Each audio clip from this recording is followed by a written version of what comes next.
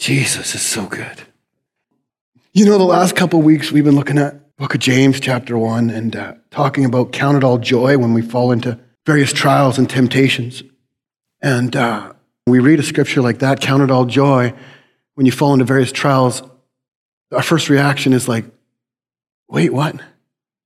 Why would I count it all joy when I'm going through a trial? That's not the first thing that I think of when trials hit my life. It's like, yes. But he says, count it all joy, knowing that the testing of your faith produces patience, but let patience have its perfect work. Look at that you may be perfect and complete, lacking nothing. Nothing. And we looked at those scriptures and what they meant in the original Greek, and it was like body, soul, and spirit, that God wants you to lack nothing. And so how can we count it all joy? Well, we looked at that over the past few weeks. We can count it all joy because we have God in the middle of it. He didn't send the trial, but we have him in the middle of it. And so we have the opportunity. Why can we count it all joy? Because we have the opportunity in the middle of a trial to ask God for wisdom and to see a situation as he would see it. Now we're talking about a God who has the beginning from the end. We've been talking about that he slain Jesus before the foundation of the world. He had the answer before the problem ever arrived. And so when we're walking through life and trials and tribulation come to us, we can count it all joy because we have the God who already has the answer to the problem before it ever came into our life. And so we have the ability to connect with him in wisdom and to view a situation like nobody else can on the earth. Only people that belong to him. Only people that are in his kingdom have the ability to seek God and to see a situation from the beginning to the end. So we have this treasure in earthen vessels, the Holy Ghost that walks with us, that teaches us, that guides us, that we can be in a trial and we can go, yes. Why? Because we have God. And we can see a situation as God would show us. We can look from God's perspective, and God always wins. And so when we see a trial and tribulation, we can be joyous. Why? Because he always wins, and we're connected to the one who always wins. And he tells us to ask for wisdom in the next scripture, to ask for that wisdom. Why? So that we always win. And so we have the ability in the middle of a trial. It's not that God sent it, but we have the ability and we have the opportunity now to see as God sees and to have God develop our character to be more like Jesus, to make us stronger because we seek him for the answer. I said this last few weeks, but I remember an old preacher used to say that trials and tribulations were like weights to a bodybuilder. They're hard and it takes work, but the outcome makes you stronger. Makes you mature, the Bible says. It makes you perfect, lacking nothing. And victory, is anybody victorious in here? I am. But victory always has a battle. You can't say I'm victorious. Victorious over what? Over something that requires a battle. David had his Goliath. Joshua had his Jericho. Gideon had to strip down the army to fight a big army to become Gideon. And so we've been discussing Joseph over the last few weeks, not Mary's Joseph, but Joseph in the book of Genesis. Abraham, Isaac, Jacob, Joseph. We've been looking at Joseph and how Joseph went through so many trials and tribulations, so many. But at the end of it all, when he had the opportunity to kill his brothers who started all the problems for him, rather than kill him, he blessed them and he said, what was meant for evil, God turned for good. And so we have the ability to look at all trials and tribulation. Doesn't matter where they come from, how hard they are. Doesn't matter how big the devil is. We have the ability to seek God, seek the win, and at the end of it all, turn it for good. Not only win, not only get through the opportunity, but to turn it for good. So not only, I'm out of that thing, I'm out of that thing, and you should have seen what God did in the middle of that. Usually with other people that are around us. You know, in the book of Colossians, chapter 4, verses 5 and 6, I've mentioned this many times over the years, but the scripture says, walk in wisdom. There's that wisdom again, that God's wisdom towards those who are outside, redeeming the time. Let your speech always be with grace, seasoned with salt, that you may know how you ought to answer each one. And so it's very easy, leave that up for a second, it's very easy to talk to people. How are we supposed to talk to people? Gracefully. Gracefully. And it's a challenge. I mean, that's some of the trials and tribulation. We don't want to talk to some of the people gracefully. There's some people in my life I don't want to talk to gracefully. Sometimes I'm just too busy. Sometimes I just don't like the way they look. Right? But it says, walk in wisdom to those who are outside, redeeming the time. Now that word time there is a word we used to look at in the past years. Remember that kairos? And it means just an allotment in our timeline that God created in our timeline. It's just a piece of time. It's just a little nugget of time. And the Bible tells that we're supposed to redeem that time. You know what that redeem word means? It means purchase back or buy back. And so what does it mean? It means we live in a fallen world. And so these trials and tribulations, they don't come from God. They come because we live in a fallen world. And God says that he gives us an opportunity every second. He gives us an opportunity when death comes our way, when trials come our way, that we have an opportunity to seek for wisdom. And in that seeking for wisdom, we have the opportunity to just purchase that back from the devil. It's a fallen world and we go, nope, we're redeeming this back for the kingdom of God. And so we look at trials differently, and this is the fight because it's hard, and I'm with you guys there. It's like when we're in the middle of a trial and tribulation, it's sometimes hard to see. It's hard to see anything good. It's hard, never mind rejoice, but when you seek God and you hang out with God, that changes. You feel joyous because he gives us a peace that's not of this world. He gives us a joy that's not of this world, and then we can seek him, the one who has the answer to everything, and we can go, wait a minute. I don't need to just get out of this. I need to buy this back for the kingdom. Devil? No, I'm purchasing this back for the kingdom of God. You thought you owned this piece of time? No. A believer just showed up. Yeah. Whoa. Right? And we purchase it back. And we just take it out of his hands for the kingdom of God. And so we've been talking about Joseph doing that very thing. There's none like him in the Bible, like doing this that we can see. I mean, obviously Jesus, but there's none like Joseph. I mean, his brothers throw him down a pit. They sell him into slavery. The slaves go and he's in Potiphar's house and he's serving Potiphar and it just looks like everything's about to go good. And Potiphar's wife has an eye for him and tries to take him to bed and he refuses. He's like, no, I'm not playing that. I'm with God. And so she lies and says that Joseph tried to rape her. Now he's in jail. And when we looked at his story, he had the best attitude I think I've seen anybody in the scripture other than Jesus. He could see God in all those trials and tribulation. He could see God, and he was buying back moments of time. You know, when he first ends up, they're like bidding for him. He's a slave. And Potiphar buys him. And in Genesis chapter 39, verse 1-6, it said this, now Joseph had been taken down to Egypt, and Potiphar, an officer of Pharaoh, captain of the guard, an Egyptian, bought him from the Ishmaelites who had taken him down there. He's just a slave. He doesn't know what's going to happen to him. Now, he's just been purchased as a slave. And what's the next line? The Lord was with Joseph. If you just got purchased as a slave, would that be your next line? You'd be like, God, why have you forsaken me? Right? He was just purchased as a slave, and he's like, the Lord was with Joseph. And he was a successful man. And he was in the house of his master, the Egyptian. And the master saw that the Lord was with him. You see, it's tangible. People see it when we walk in the wisdom of God, when we do things God's ways, when we walk in his principles, when we have God's attitude. They see it. And the master saw that the Lord was with him. And the Lord made all he did to prosper because he sought for wisdom, just like in the book of James. So Joseph found favor in his sight, walking in the wisdom of God. But I love this. He found the wisdom of God and served Potiphar. So I'm going to be fairly quick here right now, but I just had a couple of takeaways from the last few weeks that I just wanted to share this morning about this, my takeaways from Joseph's walk. Obviously, Joseph being sold into slavery is not God's perfect will. But the fall is not a perfect will for his life. You know what I'm saying. We can get all theological and there had to be a fall to have the redemption, all that kind of stuff. I'm just saying God's perfect will for our lives is not to be walking or falling or doing things we shouldn't do. And so it's obviously not God's perfect will for Joseph to be sold into slavery and become a slave to Potiphar. And so I've meditated on this last couple of weeks, and although it may not be God's perfect will, it could be God's perfect will for the moment. I want you just to hear that for a second. Although it might not be God's original perfect will, it could be God's perfect will for the moment. And so you might go, okay, this is not your perfect will, or there's all these trials coming in my life. You might be right. But we should be seeking for God's perfect will in that moment that we're walking in.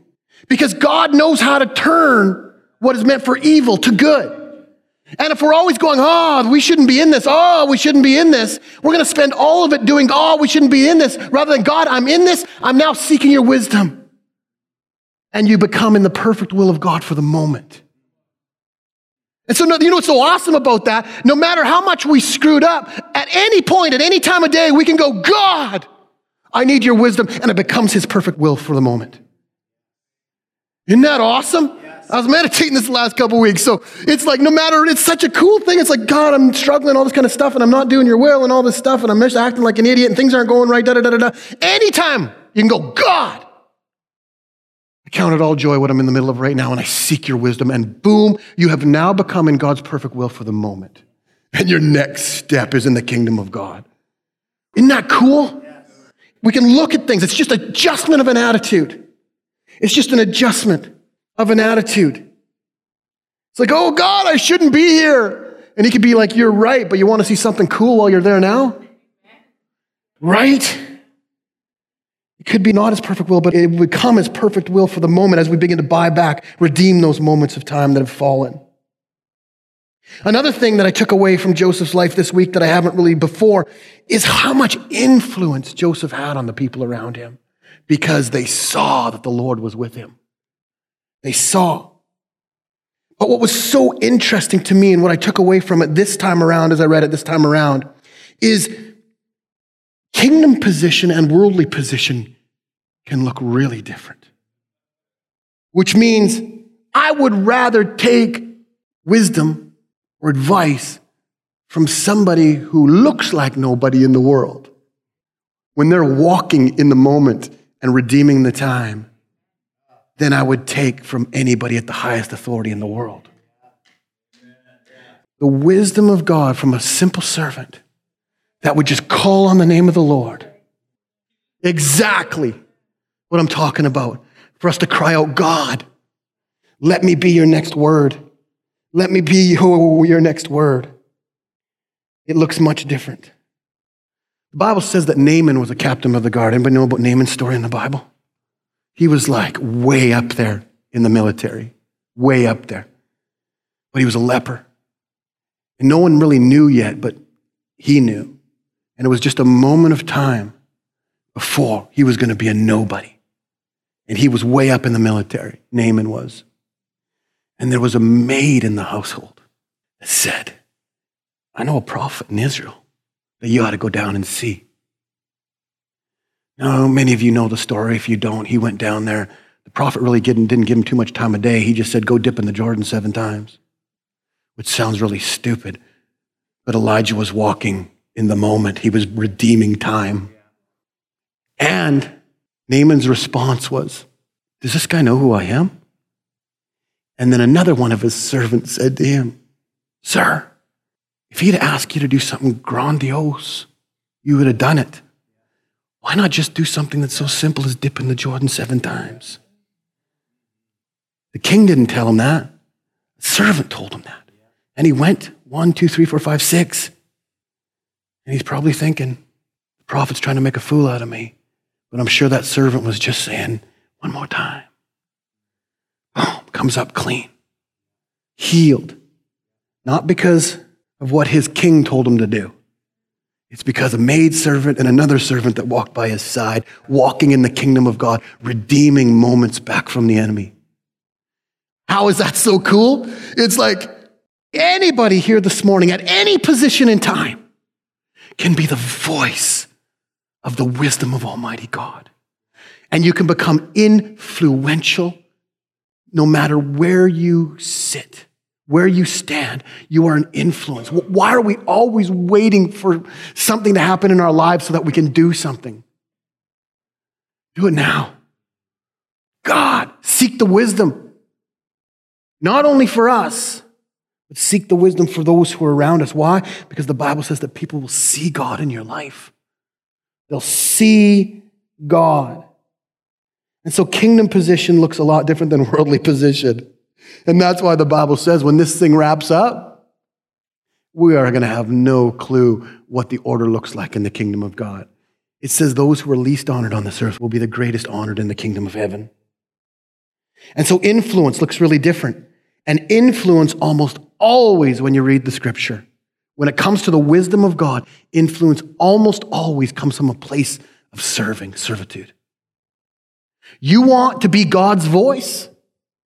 Speaking, preaching to me too. I want to be God's voice? Serve. Serve who? Well, we're too busy serving ourselves most of the time. And I'm not talking about just your closest family. I'm talking about you serve humanity who God puts in front of you. And when we try to categorize them like this is important and they're not, we might be completely upside down in the kingdom of God. Those who we think are lowest, maybe we got to get our shoulder under them because that's how we're going to be judged. 1 Corinthians chapter 3, verse 9 and so on. I think it's 9. We've talked about those judgments before. And it's not going to be about how many people knew you, how wonderful you were on this earth. It's going to be, what did we build on the kingdom of God? What did we build on the foundation of Christ? Every word, everything we speak to people, every bad thing we talk about something else. Yes, we are not going to be judged and going to hell. Thank God we've been saved from that. But the Bible says you're tested with fire. And everything negative, everything not built on the foundation of Christ, the Bible says, boom, when it hits the fire, it's gone.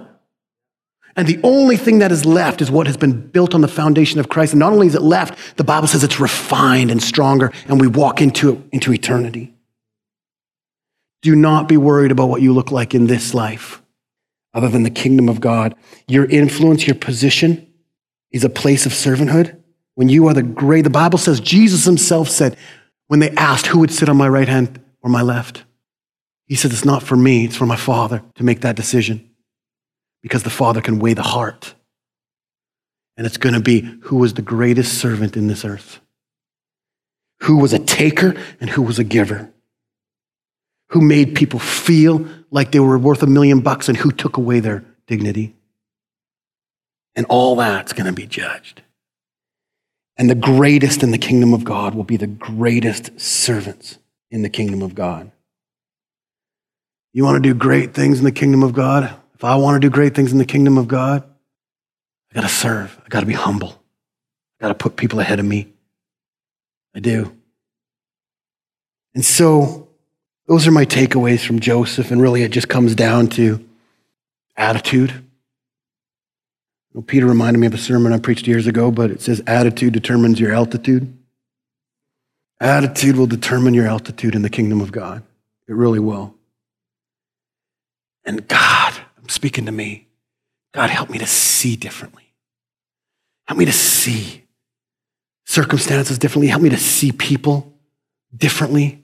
And it's not something that's just going to come because we're so good. It's going to take this stuff, hearing God, His word, spending time being transformed in His presence, asking for the heart of God, asking God to use us in His way. You know how we can count it all joy?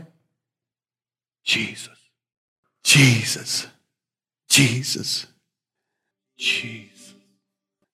Father, I thank you for a great morning. I thank you for your presence. I thank you that we've been changed, transformed, and renewed this morning. You've taken us in the sanctification process from glory unto glory unto glory, from faith unto faith. God, we are leaving this place differently than we walked in. God, we thank you for your presence. We thank you we're going to be guided in this week in a whole new way. God, that your voice is going to be more sensitive to us, God. Oh, God, we're going to sense your presence and the unction when we need to be good to people and talk to people and seek your wisdom, God. We are seekers of your wisdom. We are seekers of your wisdom, God, and we know that you give it to us liberally, God. Even this morning, you have downloaded your wisdom for so many trials and tribulations into our life here this morning, God. We are more than conquerors. We are overcomers of these things that we face in life because we have you and the beautiful name, the name of Jesus, the name above every name, the name where there is none like yours.